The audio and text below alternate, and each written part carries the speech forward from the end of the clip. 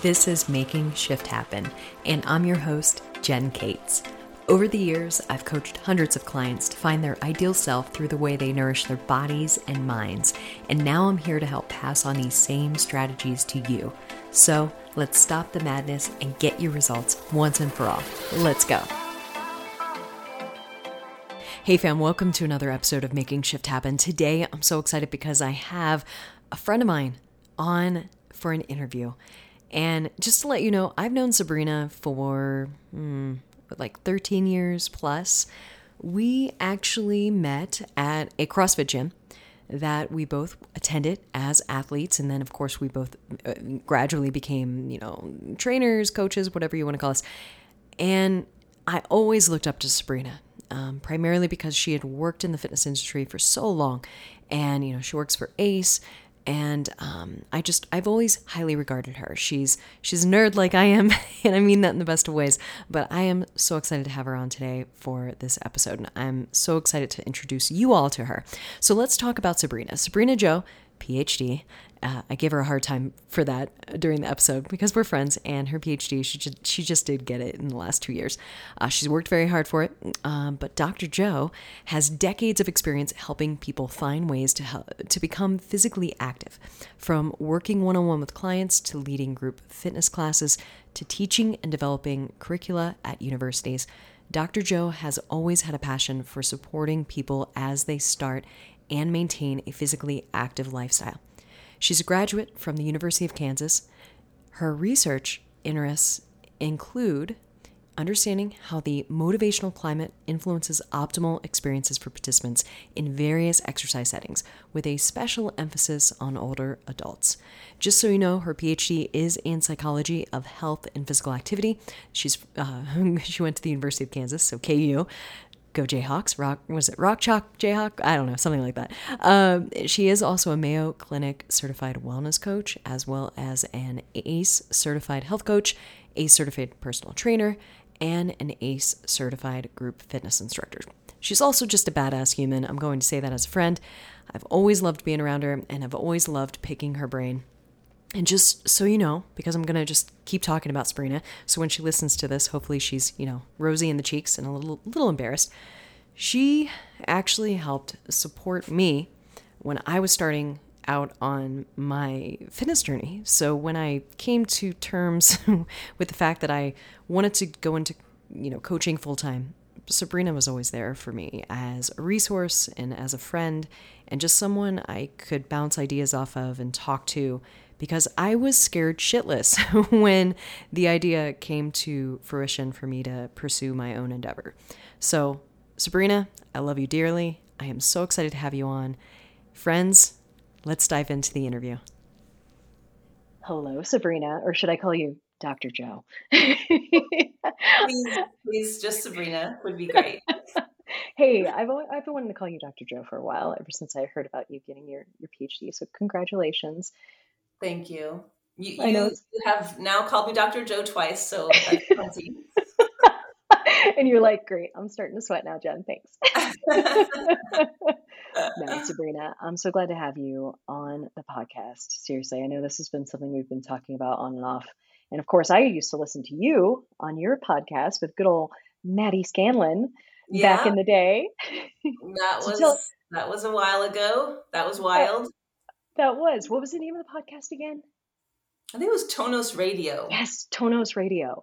And it was hilarious. I love hearing you both. And I mean, Aaron and I, we always listen to you all. And it was nice because we had just moved away from Kansas City. We had moved to Denver, and we were still able to hear you all and still feel like we were a part of your lives. So we loved it. I'm just going to leave it at that. So now I'm excited to have you. Thank you. We loved doing it. And it was sad when we had to stop. I moved away from Kansas City and it just became too much, but it definitely was a highlight of my week recording that with Scanny. Yeah. No, he's a good egg. You both are. You're both awesome people. So today, listeners, we're talking about motivation. And like I mentioned in the intro, Dr. Jo, no, Sabrena here. Sabrena here, of course, she has tons of experience, decades of experience, but she did also recently finish her PhD in psychology of health and physical activity with the focus on motivation. That was really a huge driver for her. And I know for me, as a coach, that's something that I hear constantly from my clients and my athletes is just, Jen, I'm just not motivated to do this right now. Or the seasonality, of course, especially with the seasons changing, that can obviously impact. So today we're going to be talking about motivation and just kind of see where the conversation carries us. So, Dr. Jo, I mean, Sabrina, That's four what? times now. I know. I'll stop. So let's talk about motivation. Does it exist? Is it a thing? I hope so because I did a whole PhD around it.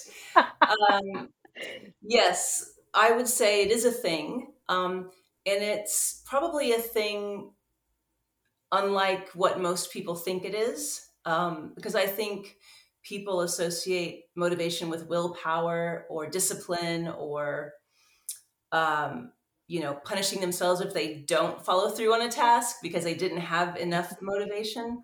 Yeah. And what I studied in my PhD and my dissertation research was a theory called self determination theory, which really focuses on the quality of a person's motivation.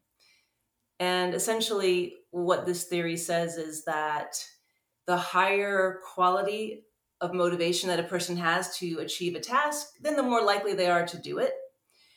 And the lower quality, then the less likely they are. And so, what I was trying to discover was, well, what are the factors that set someone up for success to have the highest quality motivation in whatever they set out to do? And I was specifically looking at group fitness or exercise in a classroom amongst older adults to see what type of environmental factors, we call it the motivational climate, what type of factors actually produce the most adherence and commitment to exercise in that population. What did you find? Well, interestingly, Let's unpack that. or maybe not so interestingly, Yeah. maybe just intuitively, the thing that had a huge impact was the exercise leader. So the person who was directing and guiding them in the class made a huge difference. How they actually set up the environment for interaction and learning. But also, very importantly, the other participants in the class have a huge impact on a person's motivation in that setting, such that when you feel like you're part of a group of individuals who are all striving to achieve a similar goal, and you all understand that each person has an important role in that class makeup, and you're all there for each other, you're all supporting each other, you're not comparing each other to each other, you're just trying to be there for in basically self-improvement, and then also the instructor, which we call in research sometimes the important other. So the important other person that you're kind of looking to for guidance, if that person is providing you with kindness and respect Mm. and caring and setting up the environment so that all the participants can feel that, then chances are you're going to thrive in that setting and be more willing to continue on and have commitment. I love that you talked about comparison in this context It's huge. because it's so huge. And even if you're in an individual sport, there's still that element of comparison that's present. Even Yeah. with mountain bikers and gravel cyclists that I work with, and it's kind of interesting because my episode that I dropped this morning. So, folks who are listening, we're recording this on Monday, November 6th, and I did have an episode released today where I talked about the beauty, but also the negativity of going someplace that has your heart rate blasted on a screen in the front of class. and everyone else's heart rate and everyone else's watts if you're in an indoor cycling class. And I have opinions about that. I personally can certainly understand how it can motivate folks, quote unquote, motivate folks or inspire them to work harder. But at the same time, there's that comparison element that can become so apparent. And then I frequently see clients come to me after they've tried. I don't want to call anybody out, but well, I guess I did call it out in the episode that dropped today. But in like Orange Theory, for example, again, nothing against Orange Theory, but when or indoor cycling class, they go to these classes and then they beat themselves up because they're comparing themselves to others in the class and they just feel like they're not trying hard enough, right? Always that not enough type of concept. Then they come to me and explain this and how they're feeling, and they're just like, I don't want to feel like that anymore, you know? And I can't help but kind of wonder what an impact those types of classes can have, both positive and negative, on the participants who do go to them. So I like how you talk about this. What's interesting in the research that I read to do my lit review and write my dissertation, everyone is coming to a task such as physical activity with a different perspective, a different mindset. Some people really like competition. Some people, it finds that to be motivating to compare themselves to others. And Yeah, I'm not discounting that. exactly. But what I'm saying is that in the research that I read, it showed even if you're that kind of person who likes the numbers and likes comparing and likes to, beat everyone else in the class, even if you're that kind of person, if you're in an environment, if you're in a setting where the instructor isn't focused on that, the instructor is still focused on providing respect, caring, and participation among the participants, and not pointing out the star performer. Yeah. So, but even the star performers will thrive and they will do a little better in an environment like that, even if they have that kind of personality, which I found really instructive and insightful, because you as the instructor or the coach have a lot of power in that situation to set up the well the climate, the environment, but you also have a lot of potential to enhance that person's individual motivation, Mm. by simply doing a few things that really benefit the class as a whole. Hmm. Do you have any examples that you can give of what the important other or the coach or trainer or leader in the class could do to help with their community? Well, it's these are things that are pretty obvious, I Hmm. think, and pretty common sense, but they're still kind of lacking sometimes in certain spaces. So Yeah. one of the things you can do is just show respect for every individual in the class, and that kind of ties in with kindness and caring. So try to learn people's names, try to smile and engage with each participant, not leave anybody out. um, Also, something that you can do is acknowledge and accept that mistakes are going to happen, and not ever punish anyone for making a mistake. Make it very known in your class or setting that mistakes are an acceptable part of learning, and um, drive that home so that people aren't feeling embarrassed or odd about not doing a movement perfectly, because that just never happens. And we can encourage each other, and we don't have to disparage each other. Um, and speaking of each other, the instructor can also make that environment very cooperative Mm. by doing drills or activities where you're actually engaging with other participants. Um, Yeah.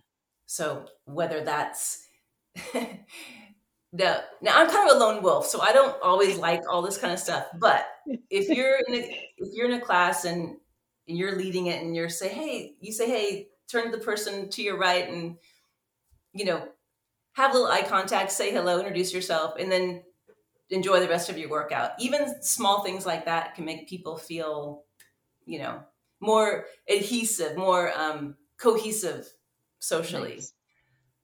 Um, yeah, so some of those things are common sense, I think, especially for coaches who are really good and just get it and they just do that naturally. But there's actually research on this topic that shows that that kind of environment actually promotes healthy motivation. Nice. Yeah, I love partner workouts too, or partner warm-ups at least. Yeah. Personally, I just really enjoy that. Um, and I know I enjoy it as an athlete, even though sometimes I can be just a little awkward in group settings. Because sometimes when I'm in a group workout, I just want to be there just to get my workout in. And, Yeah. sometimes it's just my decompression time. So communicating with other humans is not usually my best. And I know other people who listen to this podcast, that resonates with them as well, just based on feedback I've gotten over the years. But no, this is really good. And like you said, it is intuitive. It might not be like a natural thing to do as, a group fitness instructor or a leader in a group, but it's nice to know that there are some things just to make folks feel welcome and maybe not elicit like a burpee penalty or something like that, or some sort of penalty when, someone shows up late or, or whatever. I Yeah.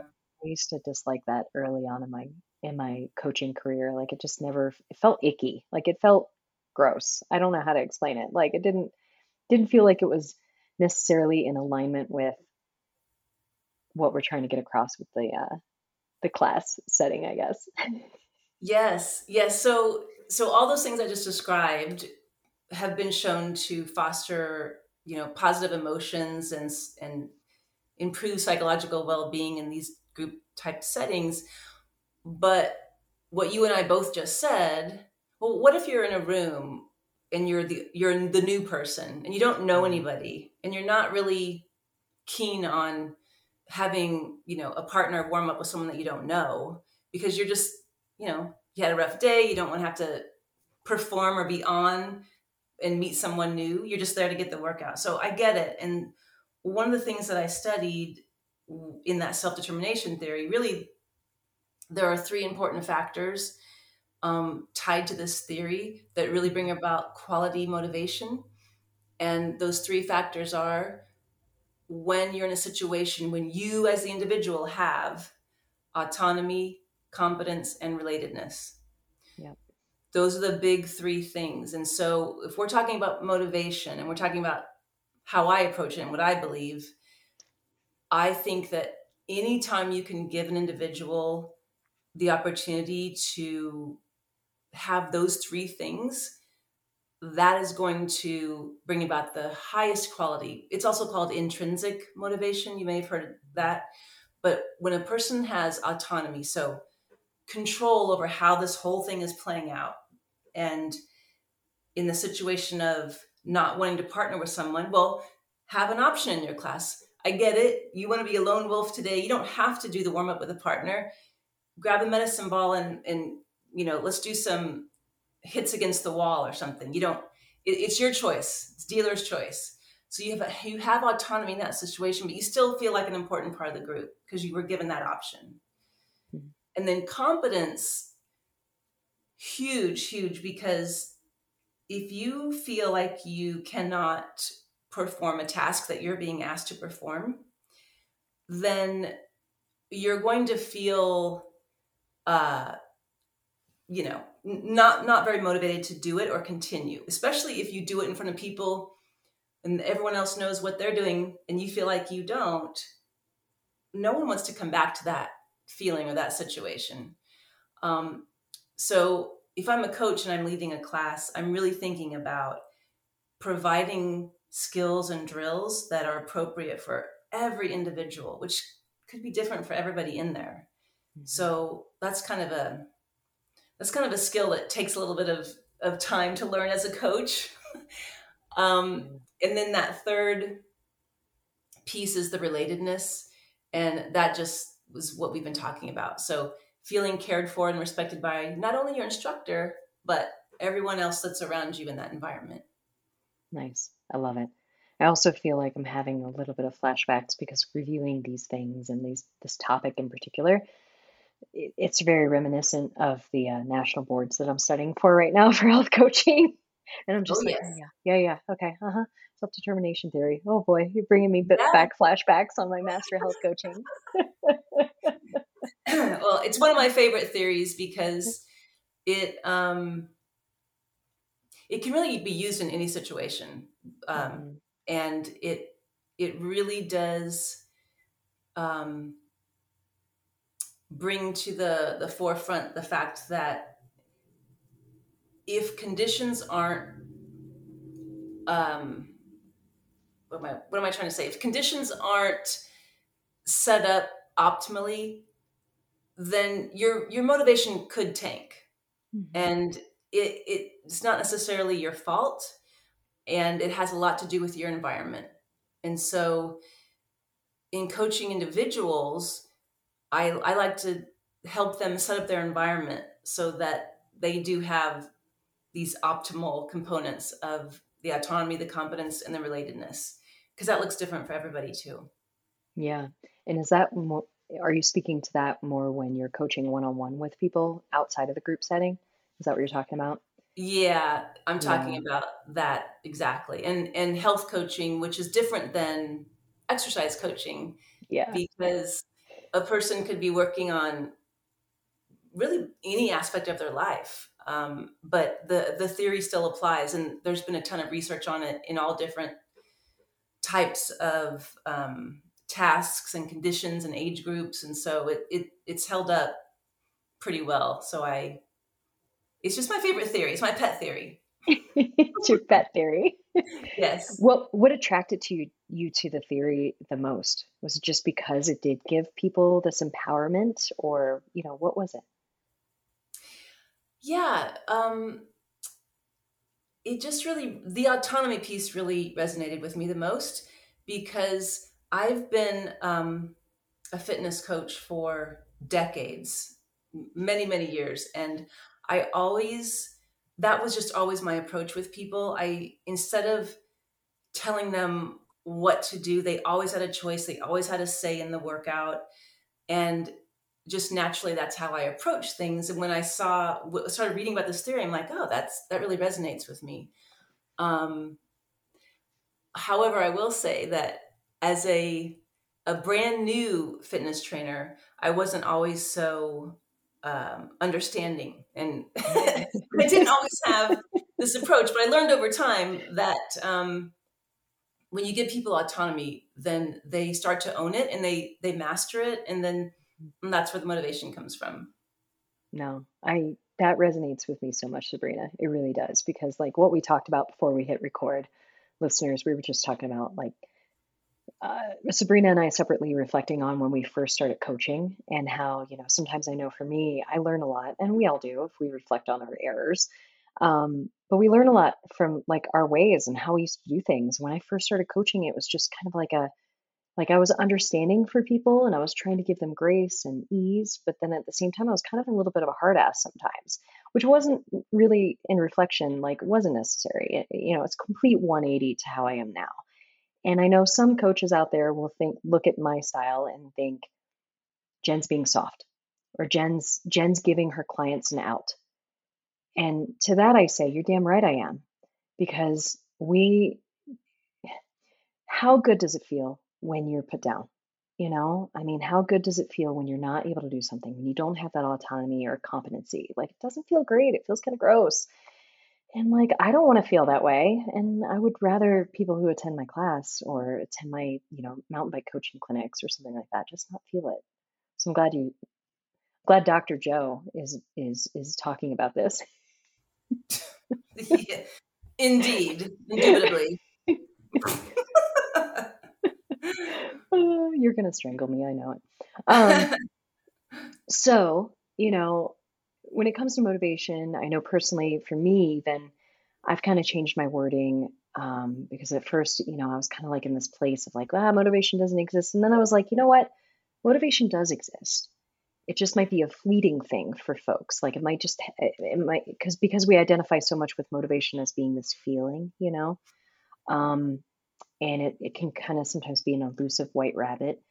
But I think sometimes folks might place a little too much emphasis on that feeling of motivation. Like they have to feel motivated in order to spark action. So, like, what are your thoughts when it comes to motivation versus action versus maybe even discipline? Or, like, what are your thoughts on that when someone says, hey, I just don't feel motivated to do something? I don't feel motivated to do X. Mm, that's tricky. Well, one thing I will say is that this elusive intrinsic motivation, because it is very rare, honestly. Intrinsic motivation just means doing something for the pure joy and fun of doing it. That rarely occurs in real life. And so sometimes if you can get as close to that as possible, that's kind of where the higher quality motivation comes in. And so sometimes we just have to do things that we don't want to do, that we're not motivated to do, and that's okay. I think if if we're talking about an exercise program or physical activity endeavor, I think one we can do is we can take a step back, ask ourselves, why am I doing this in the first place? Um, if the answer is you're doing it for the original reason that you started, then it's probably easier to continue. But if your life has changed, or if you've hit a goal, or you're just bored, you just want something new, sometimes that literally is what it is. It's like as a human being, we're constantly naturally seeking growth, Mhm. and that that means growth in any and all things we do, and an exercise is no different. And so it's one of the reasons why uh, in my life I've done so many different things based around physical activity, because I get kind of bored and I want to learn new things. And so you knew me when I was an aerialist for a Yes. stint. Um, and so it's finding ways to move the body and physical activity that feels good but is also fun, and I feel like I'm learning new tasks and skills doing it. And so I think that's something that we sometimes take for granted, that as human beings it's natural to want more. So we master a task Mhm. and we get pretty good at something. It doesn't mean that we're going to always want to do that forever. In fact, some of us, a majority of us probably, who are really honest with ourselves, want to learn more and do the next cool thing.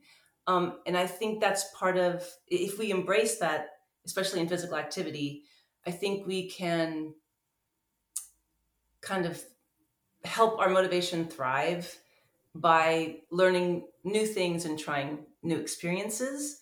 Mhm. Um, and it might be something completely different and outside of what you're currently doing. Like if your mountain bike folks are looking to do something a little different, like yoga, for example, Mhm.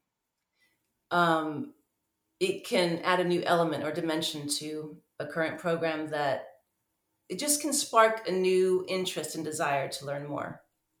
100%.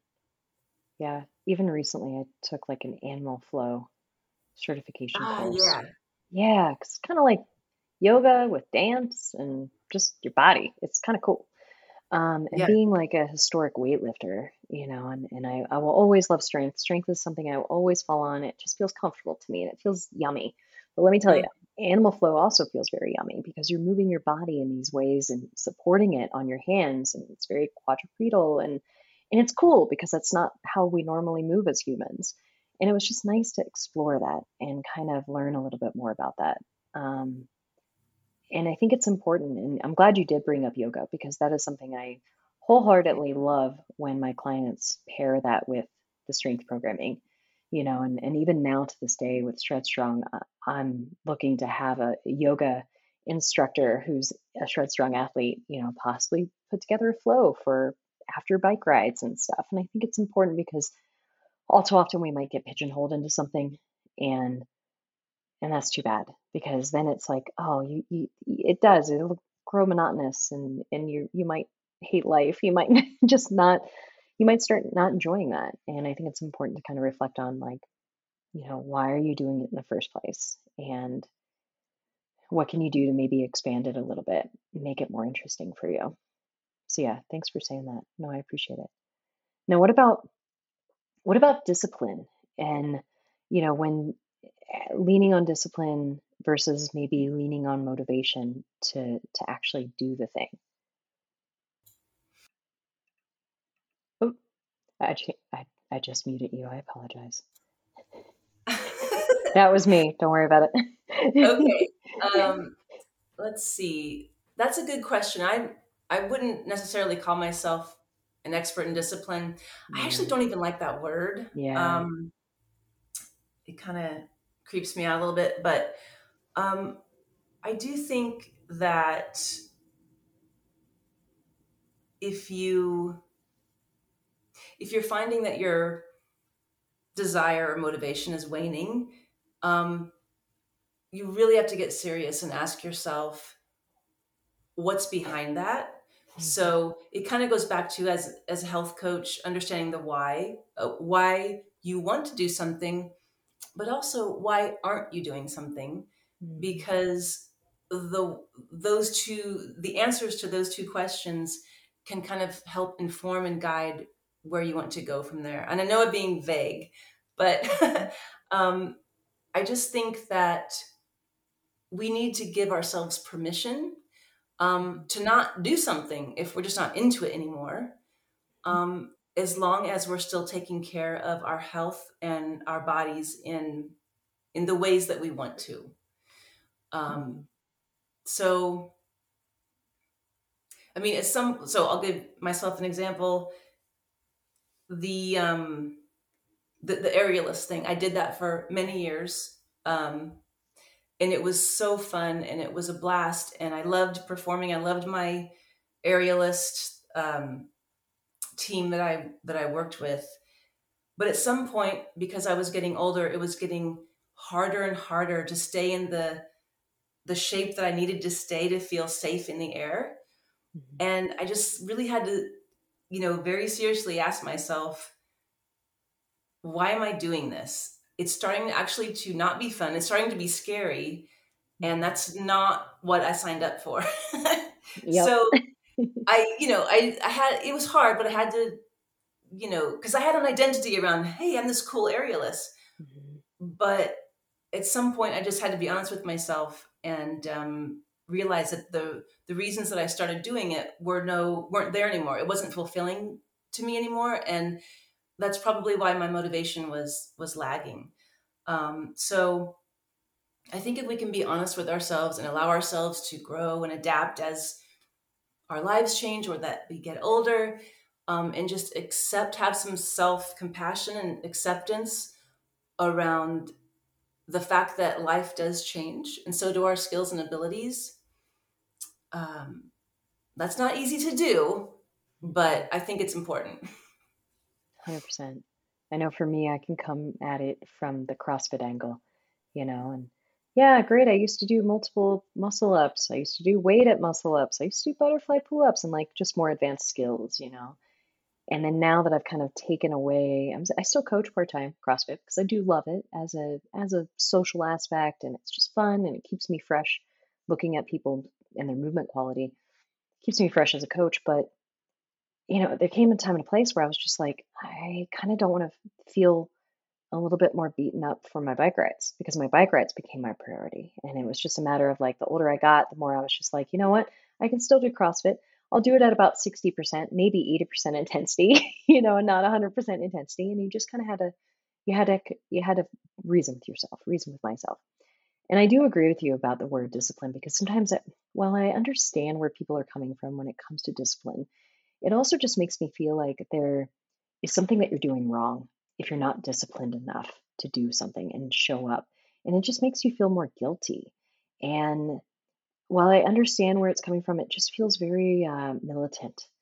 to some degree, and that's, I think, where it might feel a little icky for some of us, who are just like, no, we need to have a little bit more self-compassion and understand that there's seasonality with all of this. So thank you for saying that. I appreciate that. Yeah, I think we're on the same page there. It just feels icky. Yeah, no, I totally get it. So, what about goals? Like if you do have some goals that are in alignment with, your motivation and kind of what you're doing, um, what if a goal isn't necessarily panning out? Kind of like motivation with something, if a goal isn't necessarily panning out, like how do you usually pivot around that? Is it just a point of reflecting upon that, kind of like with motivation? Yeah, so goals are important. They help define the task, they help define the process to get to the end, whatever your goal, your ultimate goal is. Um, but I also view pursuing goals as an experiment, and I view reflecting on a weekly basis how that experiment went so that I can adjust and modify for success. And I do that with myself and I do that with clients, because just because I or my clients collaborated on a goal and we set this goal and we laid it all out and it seemed beautiful on paper, we tried it for a week or 2 weeks, life got in the way and it didn't work out. I'm not a failure and my client's not a failure.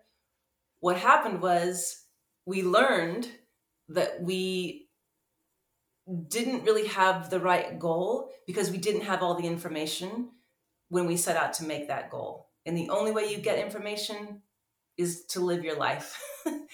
So while I do think goals are important, similar to the discipline thing, you have to give yourself permission to constantly reflect, adjust, and make whatever the goal is work for you, or give yourself permission to change the goal. Sometimes the goal was just too damn ambitious.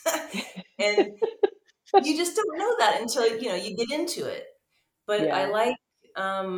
I like the idea of giving myself and giving clients permission to um, experiment and modify and change um, when it feels necessary. Yeah. Redefine the goal. Just because it's your goal doesn't mean that it's set in stone. Nothing's really set in stone, honestly. And I think Right. that's really important is just trying to remain fluid. I'm glad you said something like that because, yeah, I will say for right now, I have a really ambitious goal. In fact, it's so ambitious, I don't even want to say it out loud yet. The only people that really know are like the coach that I'm hiring for myself because I'm actually hiring a coach, which is so Uh, exciting because I haven't had a coach in like 3 years now, personal that's such a coach. great feeling. Yeah. Oh, I cannot wait. So I'm hiring him, and it's actually my first time working with a male coach. So not to assign, male, female, whatever, but it is a different energy. Hmm. Um, so I'm excited about that. But only people that know really are my coach and like one close friend and Aaron. So I don't want to say it yet on this podcast. I'll share it with you afterwards after we hit start recording Okay. because it feels a little too ambitious. And the Ah. reason I'm bringing this up is because I have some clients who sometimes go through this and they're like, man, is this possible? And of course, for them, I'm an outsider, but I also know what they're capable of. I truly know what they're capable of. Hmm. And sometimes they don't see what they're capable of. And it's kind of interesting because it's like you still want to remain fluid, but you also don't want to put yourself in this not impossible. I don't want to use the word impossible, but just this what's a word other than impossible? Because it's still possible, but it's going to be freaking hard, Sabrina. Like it's going to be so hard. But, you know, we're trying to break it down into those process goals like you talked about. Like, okay, great. That might be race A, my A race, but like let's look at my B and C races to prep for that. Like those are still really exciting goals. And I think it's really important to kind of break down that overarching big hairy goal. It might be a little audacious into like those process goals and pursue the scary thing, but do some smaller scary things on the way. That Yeah. doesn't I negate mean, it. that's what's interesting about goals is well, competition, I will say. Like if you're an athlete, if you've got a serious goal where you're going to compete, then at some point you're just going to have to put in the time, and being real flexible with your tasks probably isn't realistic if you actually want to hit the goal. So then, that really requires a very strong why. Like Yeah. you better really identify with and understand why you're doing this, so that you can constantly remind yourself when the task gets really hard. But for competition specifically, or performance, let's say, that's an important part of goal theory. Not only announcing, hey, this is my goal to people and they'll Hmm. hear it and then hold you accountable, Gulp. but but also scheduling that, 5K, scheduling that performance where you're going to be on stage, whatever. There's a date in the books. It just got really real. And sometimes that really snaps focus into a very clear perspective, so that um, instead of just kind of thinking about it, tinkering with the idea, oh, I'm going to schedule a race, to schedule an event that's, I don't know, 16 weeks away. Well, all of a sudden, everything just got a lot more serious. It's true though. It's so Yeah. true. Because I even found that with myself when I said it out loud, because I've been thinking about this thing and this race for like, no joke, 10 years, like 10 years, Uh-huh. almost 10 years that I've lived here. And I just kept putting it off, like, no, not this year, maybe next year. Oh, darn, COVID happened. Maybe next year. Like it's Yeah. just kind of like, and it keeps moving. And I'm just like, I'm not getting any younger. Not that I think that age is a thing, but it is when it comes to recovery, because that's the one thing that I've noticed for me personally. And yeah, once I kind of said it and put it out in the world, then it was like it became very real. And it wasn't this figment of my imagination. And I see that all too often with my clients once they say it. And they even usually accompany that statement with, I know this is probably crazy, or, insert whatever adjective and descriptor they want to use, but I know this sounds really wild. And I'm actually scared to say this out loud, but I want to do this. I'm like, great. Like, why? Why do you want to do that? And I think it's very important that you mention that, is like getting really true and getting connected to your why is so important. So, how do you suggest going about that? Is it as simple as just asking yourself, hey, why do you want to do this thing, Sabrina or Jen? Why do you want to do this? Or is it a little bit more nuanced? One of my favorite activities in health coaching is the 5 whys. Yes. Have you come across that? Oh, yes, constantly. And it's what I force all my clients to go through. No, I don't force them to go through it, but I suggest that they do the exercise. Yeah. Tell us Well, about it, Sabrina. it's just, you ask, if I were coaching someone, and you can do this with yourself on a piece of paper, say you have a goal and you ask yourself, well, why do you want to do this? So I want to become more physically active. Why? Well, because I know that it's good for my health. But why? Well, I know that if I have better health, then I'll be able to do things simpler without pain. Well, why is that important? Because I don't like pain and I want to be able to function as well as possible for as long as possible. Mhm. Well, why do you want to function for as long as possible? Well, because I want to be around and I don't want to have a poor quality of life as I age. So you can see where this is going. So what Yeah. it does is, asking the 5 questions drills down what seems like a very, on its face, straightforward goal, to the emotional components behind it. And it often opens up a lot of values around the whole reason for doing this. Mhm. Because when you can tie an emotion and value around a goal, it's much easier to connect with it, um, and make it real, versus just saying, I want to exercise more or I want to lose weight. Mhm. So that's one simple way. And there are versions of that activity that people can do, but I like the 5 whys. Yeah, I feel like I it think really it gets down drives to the home. root of it. Yeah. Yeah.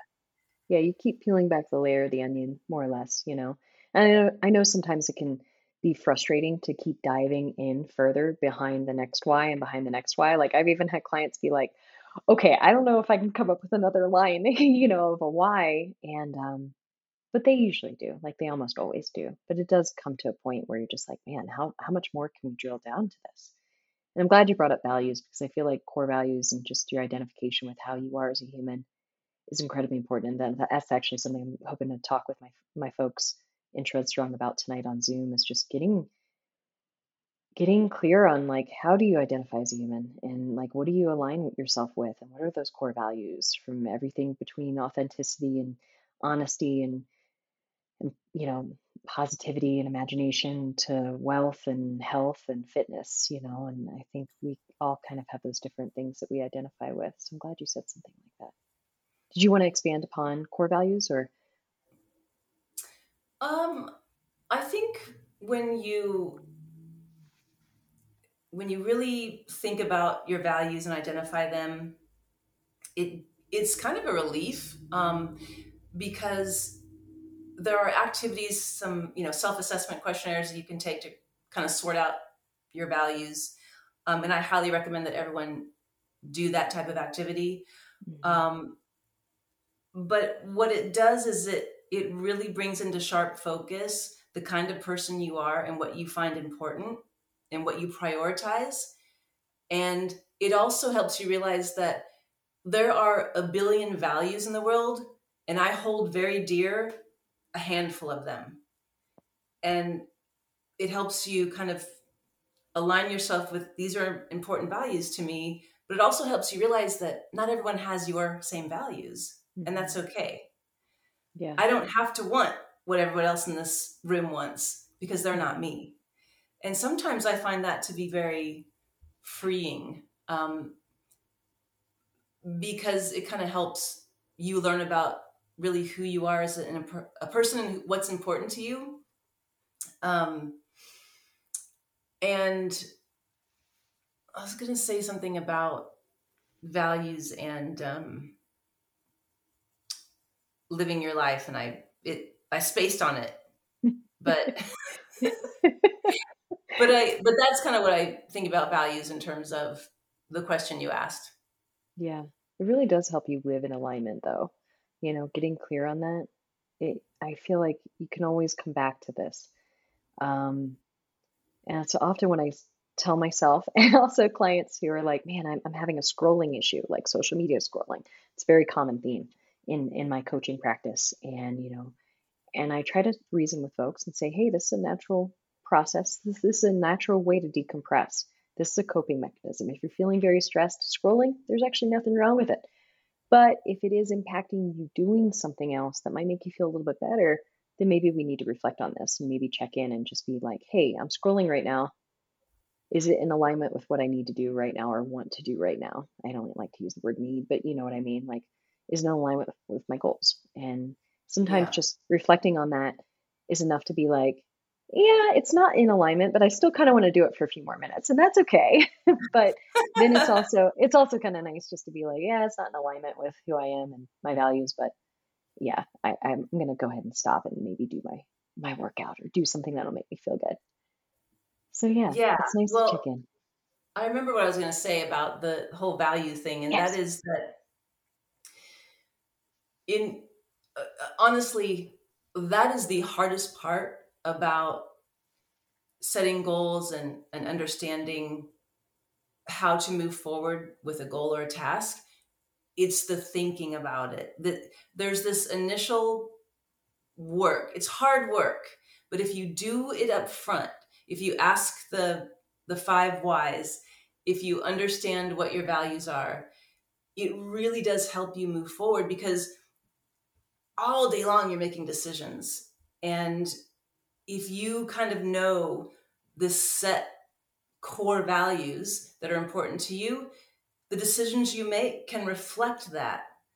But Mhm. if you've never done an exercise where you've never really identified what your core values are, then you're just making decisions right and left with no real basis on why you're doing it. And sometimes that's the beauty of health coaching, I think, is that you can help someone understand and uncover things that they haven't thought about in years or ever. Yeah, I know. Determining your values.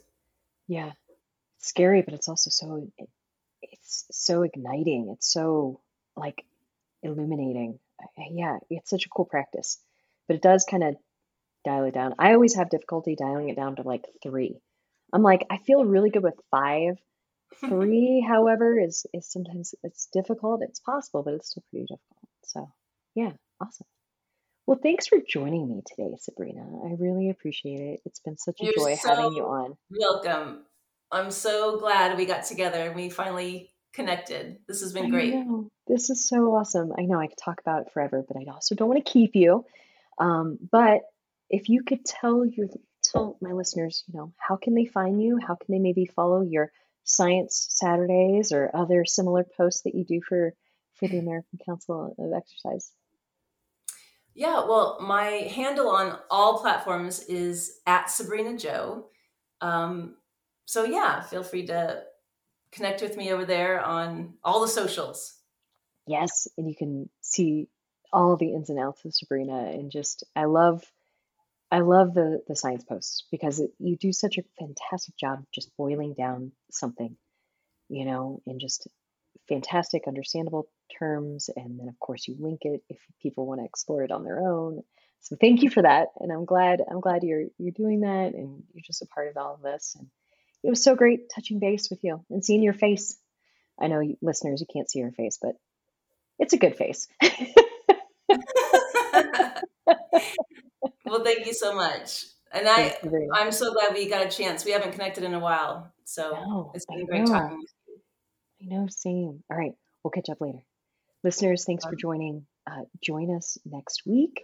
I'll have another episode. For now, like, comment, share on social media. I would love to see what you think of this episode and what your big takeaways are. All right. Hugs to you all. Have a beautiful day. See you next week.